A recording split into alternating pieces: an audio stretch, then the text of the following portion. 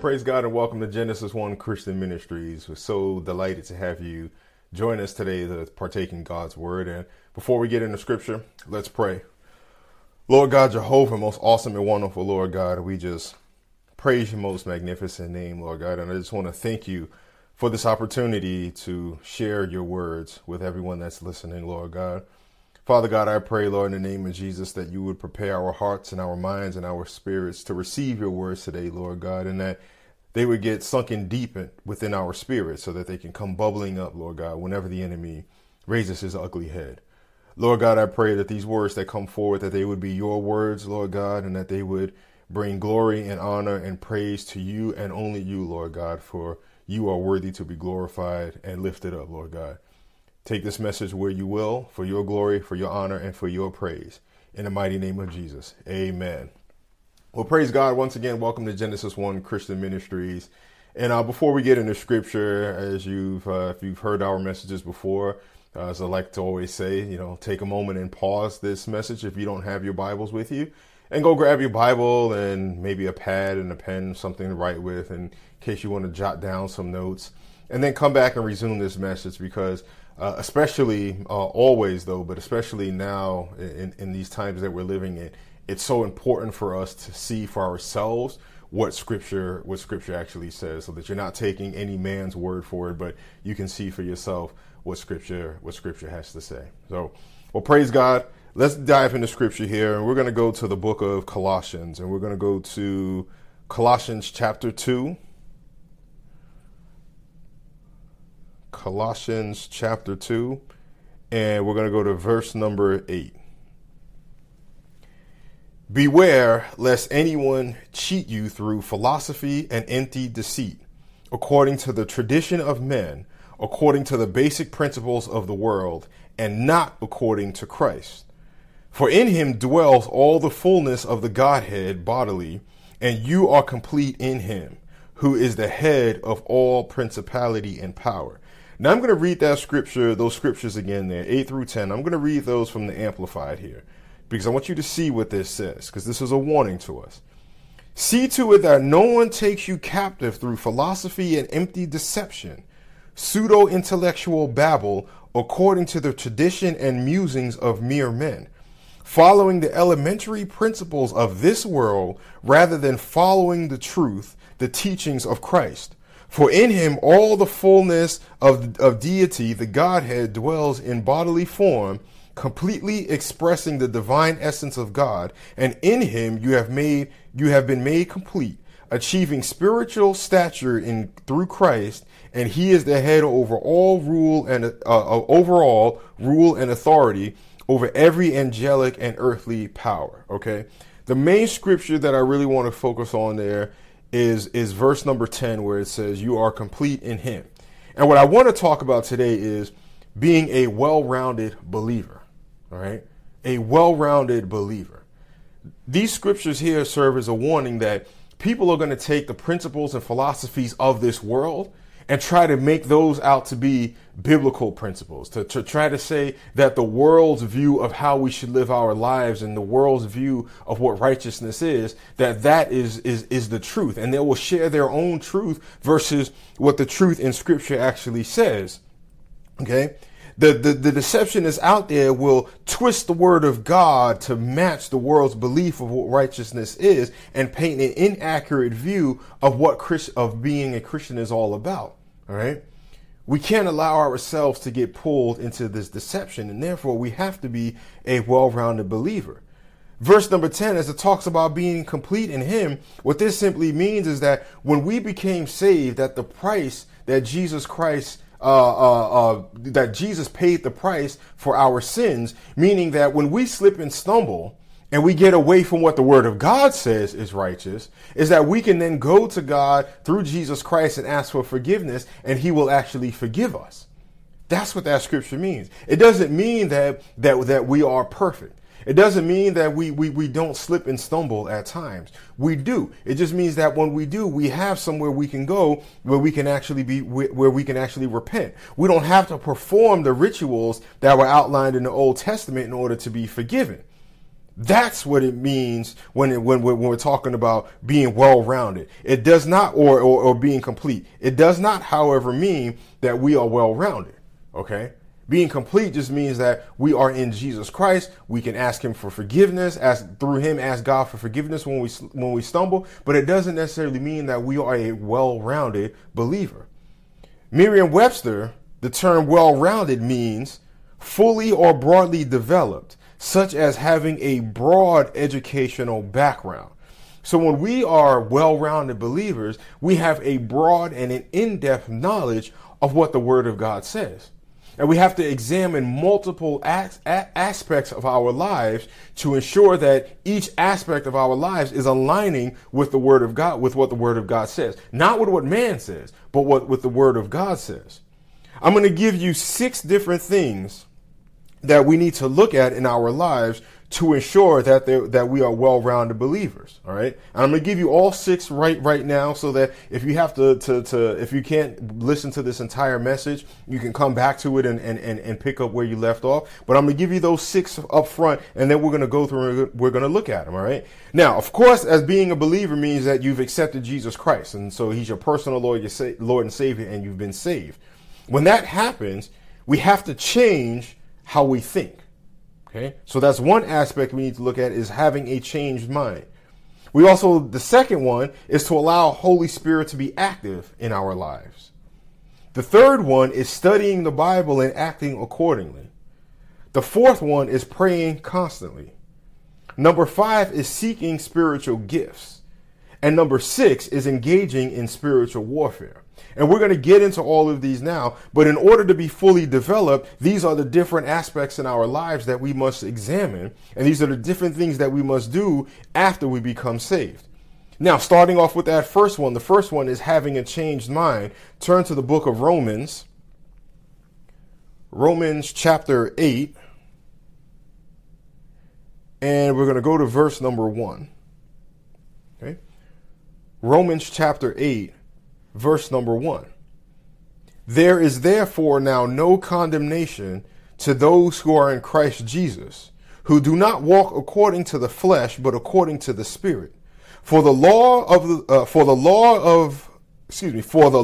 the Spirit of life in Christ Jesus has made me free from the law of sin and death.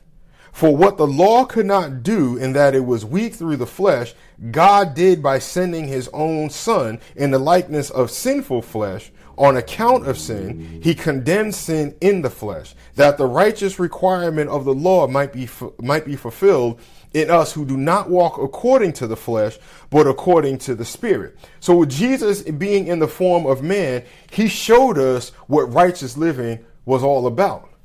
He showed us how we can resist the devil with our actions, and how we live our lives, and living a life that's acceptable to God the Father. His death and resurrection also made it possible for us to seek forgiveness from God whenever we stumble. Because the way the law was, while the law outlined actions for righteous living and righteous behavior, we being mankind could not live up to that to that expectation. That's why if you look in Old Testament, you'll see what the sacrifices were for sin, and how grueling they were, and how involved that they were. And when Jesus died, those sacrifices, those got done away with. Okay. Those already got done. Those got done away with, because Jesus was the last sacrificial lamb. So his shedding of his blood and his resurrection, then when we couldn't uphold righteous living, or when we can't uphold righteous living, we can go through God the Father, go to God the Father through Jesus, and be able to ask for forgiveness. Verse 5, for those who live according to the flesh set their minds on the things of the flesh, but those who live according to the Spirit, the things of the Spirit. For to be carnally minded is death, but to be spiritually minded is life and peace. Underline verse 6 there if you don't have it underlined already. For to be carnally minded is death, but to be spiritually minded is life and peace. Because the carnal mind is enmity against God, for it is not subject to the law of God, nor indeed can be. So then those who are in the flesh cannot please God. Okay, couple of things there. One, living a peaceful life is not difficult if you set your minds on the things of the Spirit. If you set your minds on the things that God wants you to set your mind on, then having a peaceful life isn't that difficult. Because at times of turmoil where you're losing that peace, you go seek out God's presence, and you want God's presence to be made manifest around you. And when his presence is manifest around you and you get that experience, you can no longer focus on those things that are bringing you trouble, because the activation of his presence isn't going to bring anything but peace and joy and strength. Okay. It's not going to bring about, sorrow and despair and fear and any of those things. It's going to bring about peace. Verse 6 again, for to be carnally minded is death, but to be spiritually minded is life and peace. Because the carnal mind is enmity against God, for it is not subject to the law of God, nor can be. So then those who are in the flesh cannot please God. But you are not in the flesh, but in the Spirit, if indeed the Spirit of God dwells in you. Now, if anyone does not have the Spirit of Christ, he is not his. And if Christ is in you, the body is dead because of sin, but the Spirit is life because of righteousness. But if the Spirit of him who raised Jesus from the dead dwells in you, he who raised Christ from the dead will also give life to your mortal bodies through his Spirit who dwells in you. Okay, so if we're living a life where our minds are focused on the things of the Spirit, it's also going to bring benefits to our physical bodies as well. Okay? It benefits us physically and spiritually to have our minds focused on the things of God. If we're not focused on the things of God, and we all can attest to this from experience, the more you focus your thoughts on something, okay, the more your thought starts to focus on anything, you pick any topic that there is, the more and more you start to think about that, the more you start to change your behaviors, or it starts to impact how you act, and it impacts the things that you say, and it impacts what you do. So if you're constantly focusing on things that are ungodly, naturally what's going to happen is that you're then going to start acting in an ungodly manner. That's what this is talking about. So if I can have my mind focused on the things of God, then I start to act in a godly manner, not in a worldly manner. I start to do the things that God says is righteous, not what the world says is righteous. Okay. A changed mind is only possible when God's Spirit is living within us. Every single one of us is driven by a set of core values. Every single one of us is driven by some set of core values. And those core values guide everything that we do. They guide who we hang out with. They guide the type of jobs we have, the places we live, the car we drive, how we dress, what we watch on TV, what we eat, who we talk to. Those values drive all of those things. When God's Spirit is living within us, our values are then aligned with biblical living, because that's what God values. Okay. So we have to change our minds to be able to be focused on the things of God, because if we are focusing on the things that are not of God, then what happens is that we become an enemy of God, and we can't do the things that God wants us to do, because then we are not subject to God's laws. We're not subject to what God says is right or wrong. We are not subject to that, because our minds and our actions just can't comprehend why I actually need to change. This is why, as children of God, we should be behaving differently. This is why we should be standing out from the crowd. This is why we shouldn't be just blending in and going along with the world. We shouldn't be going along to get along. We should be standing up and saying, no, sorry, but that is wrong. Why is it wrong? Because the word of God says it's wrong. I'm not going to engage in this kind of behavior. I'm not going to say this. I'm not going to go here. I'm not going to do this. I'm not going to do that. I'm not going to treat this person that way, because doing that would be carnally minded, and my mind is on the things of God. Therefore, I'm going to act in a way that God wants me to act. Because if I'm acting like the world as a child of God, why would anybody look at me and see God in me? How could they look at me and see the Christ light in me if I'm acting just like the world?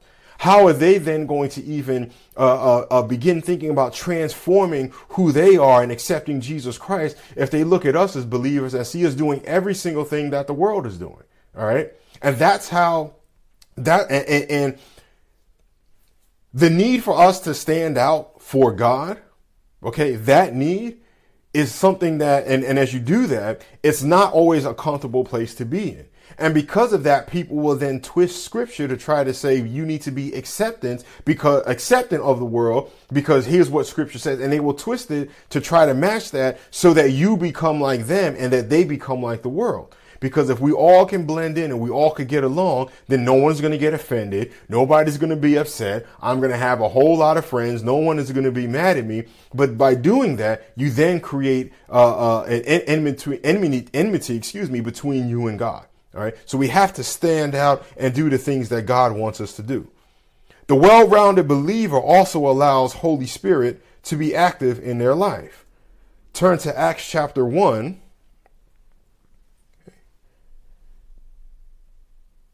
Acts chapter 1. And we're going to go to verse number 4. Okay. And we saw Holy Spirit was talked a little bit about in our previous scriptures there in Romans, but we have to make sure he's active in our lives. So Acts chapter 1, verse number 4.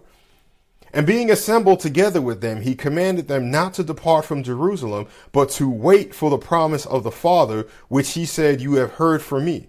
For John truly baptized with water, but you shall be baptized with the Holy Spirit not many days from now. Okay. Now, Jesus is telling them here, all right, he's telling them, don't leave and go on this new mission until you receive Holy Spirit. Now, if you remember back in scripture there, in the account of Jesus' life, Jesus didn't start his ministry until after he was baptized, because when he was baptized, that's when the Bible says that the Spirit of God descended like a dove. And then a voice from heaven came and said, a voice from heaven was heard saying, this is my beloved son in whom I'm well pleased. All right. So that Spirit of God that was descending, that was Holy Spirit that was descending on Jesus, because Jesus needed the power of the Holy Spirit in order to be able to do his actions, to be able to go through about his ministry. Holy Spirit plays a big role in our lives. So this is why Jesus, or should play a big role in our lives. This is why Jesus is telling them, don't go anywhere until you get baptized by Holy Spirit. Verse number 6. Therefore, when they had come together, they asked him, saying, Lord, will you at this time restore the kingdom to Israel?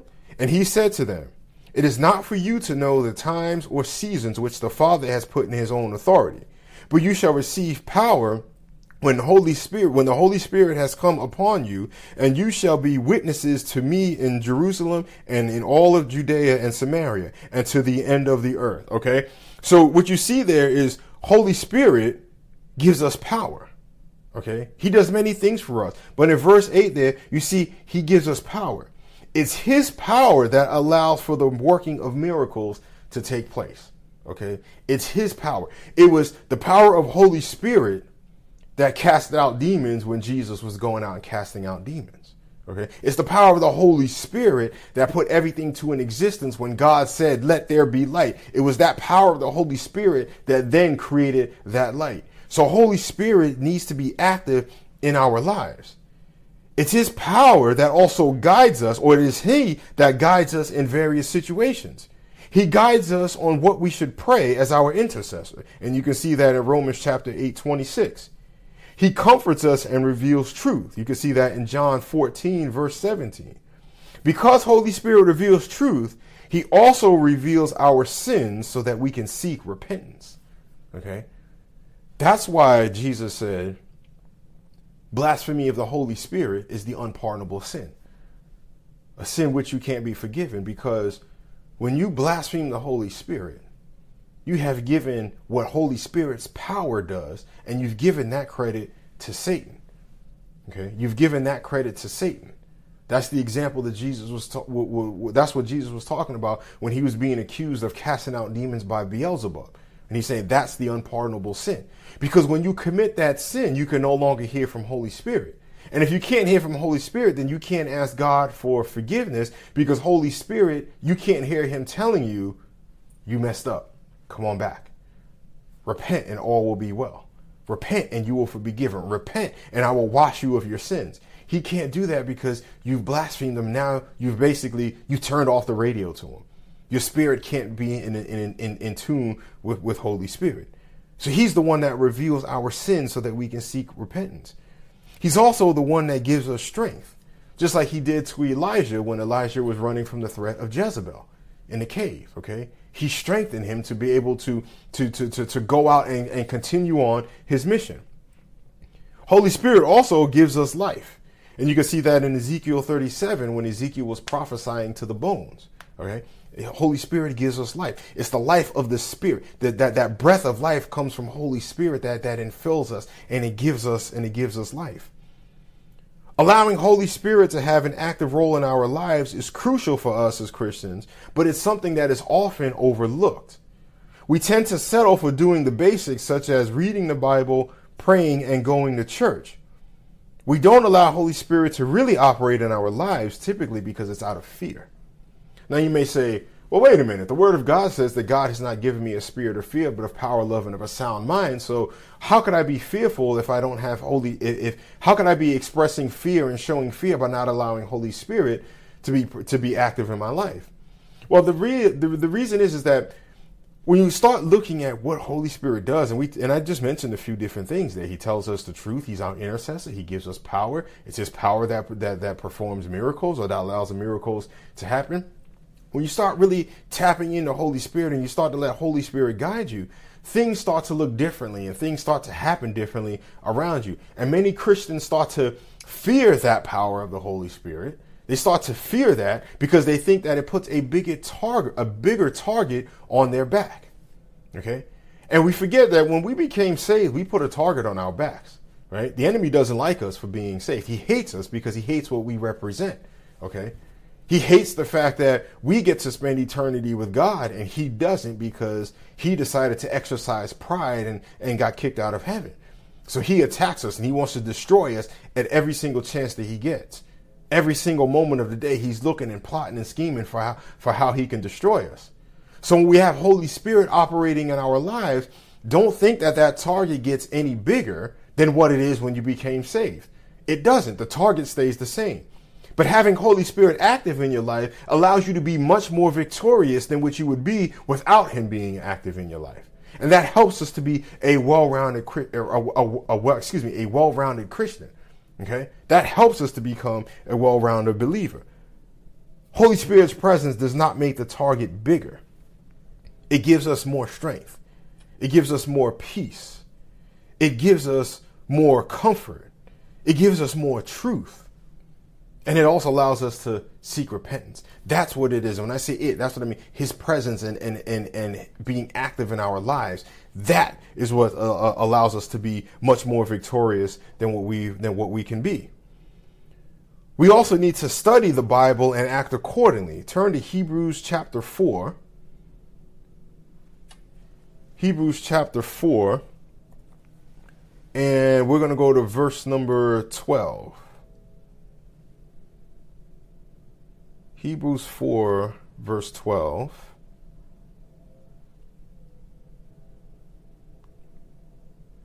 And actually, let's go.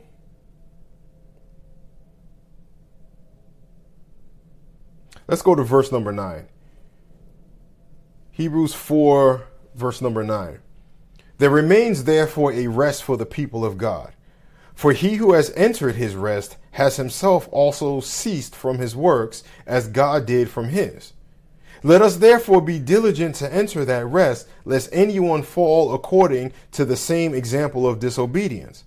For the word of God is living and powerful, and sharper than any two-edged sword, piercing even to the division of the soul and spirit, and of the joints and marrow, and is a discerner of the thoughts and intents of the heart.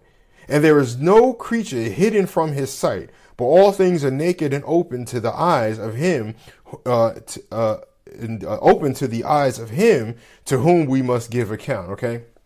So what we see here is that the studying of the word is important because it cuts through all of the nonsense. It cuts through all of the noise. It cuts through all of the deception and the deceit and the misinformation, or the overabundance of information, and not being able to know what's truth and what's not. The word of God cuts through all of that, and it cuts very, very, very, very deep. And in the book of James talks about being not just being a hearer of the word, but of being a doer of the word as well. So when we are well-rounded believers, we recognize that the word of God, if we're studying it, it's going to cut to the heart of the matter. Whatever it is that we're talking about, whatever subject it is, whatever it is that's going on in our lives, the word of God, studying it, is going to cut to the heart of that. And it's also going to cut to the heart of what we need to change in ourselves as well. See, people don't read God's word at times, and they don't want to study it because it's going to reveal some things about them that need to change. And it's happened to every single one of us. It doesn't matter how long you've been walking with the Lord. As you walk with the Lord and as you study the word some more, you'll start to see that, oh man, there's some things I need to do differently. There's some things I need to say differently. There's changes that are needed within me, and the word of God cuts right through that. All right.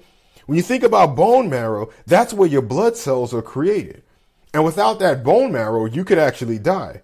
The word of God cuts so deep that it can create something new within your spirit. That's why it doesn't always feel good. Okay. So bone marrow, that deep, that's where your blood cells are actually created. And so I love this illustration here because the word of God gets that deep because it creates something new within us. Okay. It creates something new within us. It creates a new desire for us to follow God. It creates new behaviors. It creates new speech. It creates new actions. It creates new thoughts and new mind and a renewed mind. But we have to allow it to do that. We can't read it and then say, oh, that hurt too much. That cut too deep. I'm not going to bother with it. I can't read anymore. And this is where earlier when I was talking about how people can twist scripture to suit their lifestyle versus changing their lifestyle to match the word of God. That's usually why, because as they start to read, they'll see that, oh, there's something deep inside of me that I need to deal with, and I don't want to deal with it. I want to be a child of God, but I don't want to change anything that I do. I want to be a Christian and I want to keep doing everything that I'm doing. I don't want to do anything more. I want to do, matter of fact, I would love to even do less. But the word of God cuts through the heart of that. Okay. As we read earlier, being a part of being a well-rounded Christian means that we have a changed mind, but it also means that we must change our behavior. And as I said, the reason people avoid some areas in scripture because it opens their eyes to a truth that they don't want to accept. What the Bible calls sin is sin, whether you like it or not. Whether you agree with it or not. And this is where we see tolerance, if you will, and acceptance by some Christians of ungodly lifestyles because we don't want to offend someone by saying, I'm sorry, but your actions that you're taking aren't grounded in scripture. It's not grounded in the word of God. That action is abominable according to the word of God. It's an abomination according to scripture. All sin, it doesn't matter what sin it is an abomination to God. That's what scripture says. God puts the thief, the liar, the murderer, the homosexual, the pedophile, all of those the actions that all of those people commit are sin. And in God's eyes, all those actions are abominations. But he also loves every single one of those individuals. And if those individuals would turn their life over to Christ and repent, and ask Jesus to come in their heart, he will forgive them of all of those sins. But in God's eyes, there's no level 1 through level 10 type sin. In God's eyes, a sin is a sin. The only sin that holds more weight over others is the unpardonable sin that I talked about earlier. That's the only one that you can't be forgiven of. But any other sin you can be forgiven of. And in God's eyes, it's all the same. You don't have to like it. You don't have to agree with it. And there's many people out there that are even Christians that won't agree with that because of the division that it'll cause between them and potentially somebody that they know or somebody that they care about, or that they'll be looked at differently because they say, sorry, but I don't agree with same-sex marriage because the word of God says that marriage is between one man and one woman. I don't agree with the fact that a man can change back and forth between man and a woman because God did not make people to be able to change their sexes. A man is a man always based off of how they were born, and a woman is a woman always based off of how they were formed or how they were born. It does not matter what you think in your head or what somebody's going to tell you. That's the way God designed it. A man is a man, a woman is a woman, and marriage is between one man and one woman. That's it. Anything outside of that is not based on scripture. It is not biblical. And anyone that is acting outside of those boundaries is committing sin and is committing an abomination, but it does not mean that God doesn't love them. And it does not mean we as children of God don't love them as well. We love them. God loves them. They have to repent of that sin and accept Jesus Christ into their life. And if they do that, their lifestyles will change. They will do a complete 180 away from that sin. All right. But that's part of the reason why people do not want to get deep into scripture, because it cuts deep. But we cannot expect to be well-rounded Christians if we aren't willing to do what scripture tells us to do. Okay. If we're not willing to do what the word of God says, we cannot be the well-rounded believer. Okay. We just go about kind of playing Christian. We're pretending we're a Christian. We treat it like a light switch. One day I'm a Christian and the next day I'm not. Or one moment I am, the next moment I am. It's really driven by external forces. Who am I hanging out with? What do I really want to do? Okay. We can't be a well-rounded believer if we're not willing to be obedient to what scripture says. The next area that we need to make sure, or the next thing we need to make sure we're doing, is we need to make sure that we are praying constantly. Turn to 1 Thessalonians chapter 5. 1 Thessalonians chapter 5, and we're going to go to verse number 14. And I'm actually going to read this from the Amplified Bible, okay? So 1 Thessalonians 5, verse 14. This is coming from the Amplified. We earnestly urge you, believers, admonish those who are out of line, the undisciplined, the unruly, the disorderly. Encourage the timid who lack spiritual courage. Help the spiritually weak. Be very patient with everyone, always controlling your temper. See that no one repays another with evil for evil, but always seek that which is good for one another and for all people. Rejoice always and delight in your faith. Be unceasing and persistent in prayer. Underline that. Be unceasing and persistent in prayer. In every situation, no matter what the circumstances, be thankful and continually give thanks to God, for this is the will of God for you in Christ Jesus. Do not quench, subdue, or be unresponsive to the working of and guidance of the Holy Spirit. So there we see Holy Spirit again there. All right. Do not scorn or reject gifts of prophecy or prophecy, spoken revelations, words of instruction or exhortation or warning. But test all things carefully so you can recognize what is good. Hold firmly to that which is good. Abstain from every form of evil. Withdraw and keep away from it. So a lot of things there, okay? Verse 17, be unceasing and persistent in prayer. Prayer needs to be constant, not a one and done thing. Prayer needs to be constant. When we aren't praying constantly or praying at all, not only are we cutting off lines of communication to God, but we're also establishing unbelief. And the reason is because prayer doesn't always make things happen right now immediately. It takes time for those things to happen. And we know from some very familiar scriptures, and those of you that have heard me preach before have heard me refer to Daniel a lot, where Daniel was praying and the angel said, Daniel, God heard your prayer, but the prince of Persia withstood me 21 days until the archangel Michael helped me. That is a clear indication that it takes time for prayer, the answered prayer, to make itself manifest in the physical world. But as soon as you stop praying, what you have basically done is said, I give up on praying because prayer doesn't work. How many times do we hear tragedy strike and people say, well, we'll keep you in our thoughts and prayers. Our thoughts and prayers are with you. And the response to that is, we don't want your prayers. We need action. Now, we know the word of God says that faith without works is dead. So prayer with faith and the appropriate action makes things happen. But sometimes that action that you need to do is to simply pray. Sometimes the action God wants you to take is to just simply pray. Praying is action. Because we are not called to fight every single battle that is happening out there. Each and every single one of us individually will fight battles according to what God wants us to fight. And sometimes the way God wants you to fight that battle is to just sit back and say, you just pray about it and let it be. There's nothing else that I need you to do. So when we don't pray, and if we're not praying constantly, we're going to allow doubt to set in. You might have to pray multiple times before a situation resolves itself. But each prayer that is sent up with faith weakens the forces of darkness that are preventing your victory.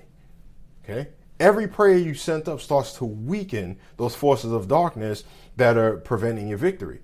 Now, I personally believe, based off of what the book of Daniel says about the archangel Michael coming after 21 days, I believe that as we pray, God starts to dispatch more and more angels to that situation to fight those forces of darkness. Okay. Now, I'm not going to get into a whole lot at this point about spiritual warfare, but that scripture shows that angels are not all powerful. And we know that the only one that's all powerful is God. So as angels are battling, they aren't always instantly winning that victory. They're going up against forces of darkness that may be stronger than them. That's why, again, in the book of Daniel, he said, hey, the archangel Michael came and helped me. That's why, and now I'm bringing you this message. But he had 21 days of a battle before that message could be delivered. So I believe that that's what God does. The more and more we pray, the more he can dispatch angels to deal with that situation in his timing. We must learn to pray with fervency to become a well-rounded believer as well. Fervency doesn't mean that you are shouting and hooting and hollering as you're praying, but it means that there's a fire in your spirit that burns while you pray, and that there's an unwavering faith knowing that your prayer was answered as soon as you sent it up. That's praying with fervor in your spirit. So if we're praying constantly and we're praying with fervency, you can see how God will do some amazing things that will just knock your socks off, things that you never imagined would happen. Okay. But we must pray constantly. To be a well-rounded believer, we should also be seeking spiritual gifts. Turn to the book of 1 Corinthians. And we're going to go to chapter 12, 1 Corinthians 12, verse number 5. And then in previous scriptures there, we saw the mentioning of gifts there. We saw it just touched on, but we're going to look at what scripture says about spiritual gifts. 1 Corinthians chapter 12, and actually let's go to verse number 4. There are diversities of gifts, but the same Spirit. There are differences of ministries, but the same Lord. And there are diversities of activities, but it is the same God who works all in all. But the manifestation of the Spirit is given to each one for the profit of all. Underline that. Is given to each one for the profit of all. Not some, but the profit of all. For to one is given the word of wisdom through the Spirit, to another the word of knowledge through the same Spirit, to another faith by the same Spirit, to another the gifts of healings by the same Spirit, to another the working of miracles, to another prophecy, to another discerning of spirits, to another different kinds of tongues, to another the interpretation of tongues. But one and the same Spirit, underline, but one and the same Spirit works all these things, distributing to each one individually as he wills. Now, there are many that will say these gifts aren't for today. Okay, these gifts were done away with. Right? I've heard some say that these gifts were done away with when Jesus was resurrected, which is interesting in and of itself, considering that this was written after Jesus was resurrected. These gifts are in operation today. These gifts still apply today. Notice something though in verse number 7, at the end there, it says, the Spirit is given, manifestation of the Spirit is given to each one for the profit of all. Desiring spiritual gifts must be done in order to benefit others, not yourself. Okay? That's why it's called a gift. When you give somebody a gift, you're giving them something that's going to benefit them. So when you're seeking out the spiritual gifts, you should be doing it, and it's a requirement that we are doing it to profit others that are around us. Not to be used for our own gain or our selfish purposes. Okay? Our own selfish purposes. I've known of people that will say they have a gift of prophecy. And when they go to prophesy, they make it all about them. They don't make it anything about God. And they want people just following and flocking after them and say, oh, I got this powerful word from the Lord to give you. And I prophesy this and I prophesy that. And they got these crowds and crowds of people following them everywhere they go. They're not doing it for God's purpose. Now, I'm not saying that somebody with the gift of prophecy is not doing it for God's purpose. All right. But there are many out there. And this is where you definitely have to use some wisdom in seeking God and about where to go and who to talk to, because there are those out there that would not be using it for God's purposes. OK, there would be some out there using it for their own selfish desires. All right. So we must be seeking after these things to serve others and not ourselves. Seeking after these gifts is where a lot of Christians won't go. They become afraid that the target on their backs, like having Holy Spirit operate in their lives, becomes bigger. Or that they just don't believe that these gifts are for today. Right? Having spiritual gifts, just like having Holy Spirit operating in your life, just like being obedient to the Word of God, doesn't make the target on your back any bigger. It makes you stronger in your ability to fight the spiritual battles that you are going to be facing. Okay? Doesn't make the target any bigger. The target is the same size. It doesn't change a thing. And these gifts are in operation today if we are willing to seek them. And that helps us to become a well-rounded believer, because now we can use these gifts to benefit other people. We can prophesy to benefit others. We can give words of wisdom to benefit others, healings and the benefit of others. And all of these things are driven by Holy Spirit. All of these things are driven by Holy Spirit. So if we can allow ourselves to seek after spiritual gifts and use them to benefit others, we start to become a more well-rounded believer, because now we're tapping into things that God wants to give us. Okay? It's another reason why it's called a gift, because this is something God wants to give us. But God can't give you something if you don't believe it. God can't give you something if you don't believe it. Last scripture here as we get ready to close this out. As a well-rounded believer, we must also engage in spiritual warfare. Turn to Luke chapter 10. Luke 10, verse 17. Then the 70 returned with joy, saying, Lord, even the demons are subject to us in your name. And he said to them, I saw Satan fall like lightning from heaven. Behold, I give you the authority to trample on serpents and scorpions and over all the power of the enemy, and nothing shall by any means hurt you. Nevertheless, do not rejoice in this, that the spirits are subject to you, but rather rejoice because your names are written in heaven. Jesus is warning them there not to rejoice because the spirits are subject to you, because rejoicing in that manner will puff us up in pride. Then it no longer becomes about Holy Spirit's power working in us and working through us, but it becomes about me. Me. It's no longer about Holy Spirit. It's no longer about God. It's no longer about Jesus. It becomes about us. So Jesus is warning them, do not rejoice that they're subject to you, but be happy because your name is written in the book of life. In essence, is what he's saying, that your names are written in heaven. Okay. At some point now, understand something there. At some point, spiritual warfare will come knocking at your door. Don't ignore it. At some point, you will find yourself in a spiritual war. Now, by nature of us becoming Christians, there's this warfare happening all around us, and we are in this. But there are times when your life is just nice and smooth, nothing is going wrong, and then there's times when something is going to hit you in your gut, if it hasn't already. Spiritual warfare is part of being a child of God. Some will try to ignore it. Some will try to put their heads in the sand and think that the situation is just going to go away. It doesn't work that way, saints of God. It doesn't work that way at all.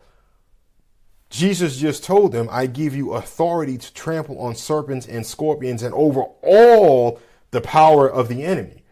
So there's no reason for us to be fearful about spiritual gifts. There's no reason for us to be fearful about having Holy Spirit operating in our lives. There's no reason for us to be fearful of taking a stand for God when everyone else wants to take what's right and make it wrong and what's wrong and make it right. There's no need for us to have any of that kind of fear, because we have the authority over all the power of the enemy.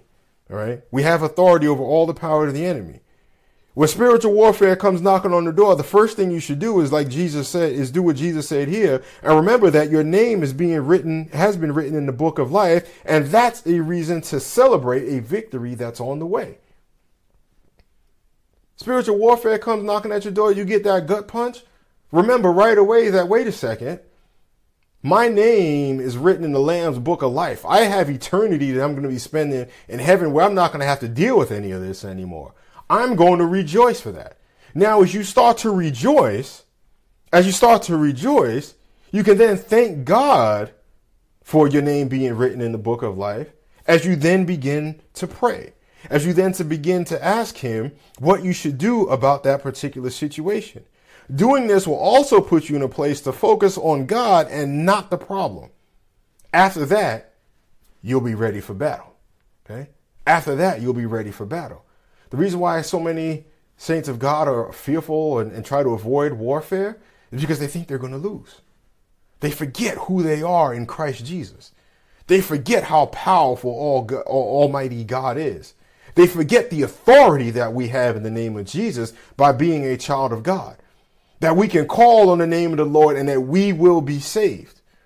That there's nothing that the enemy can throw our way that is going to hurt us. We forget that very quickly. But if we remember that we have citizenship in heaven when all of this is said and done, and that our names are written in heaven when all of this is said and done, that we'll spend eternity with the Lord, if we can remember that at the time that warfare comes knocking, it'll change quickly our mindset. It will quickly change our mindset and our focus to get away from the actual battle and to focus on God and let God guide us on what we should do. In order to be a well-rounded Christian, we must do more than the routine of just praying, reading the Bible, going to church.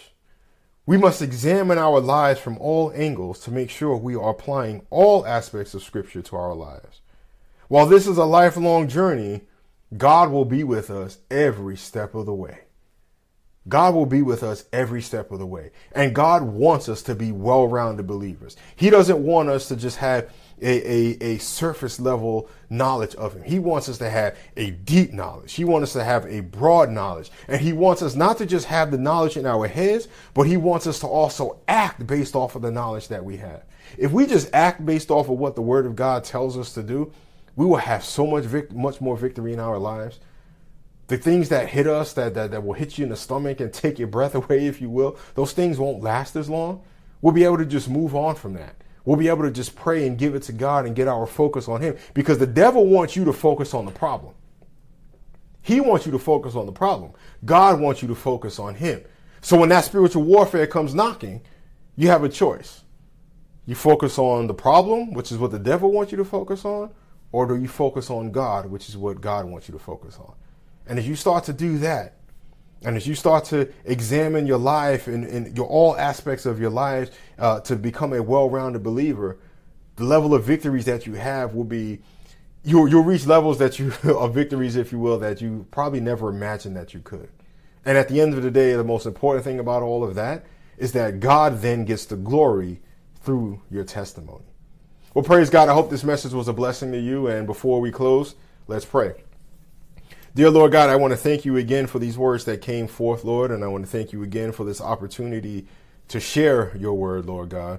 I want to pray for everyone that has heard this message, Lord God, that you would help us to examine all aspects of our lives, Lord God, that you would point out to everyone where it is that we may be lacking so that we can speedily fix those areas with you so that we can become well-rounded believers, Lord God, and that we can have victory in our lives that we've never seen before, Lord God, that you may move in our lives in ways that we've never seen as well, Lord God, so that you may get the glory and the honor and the praise.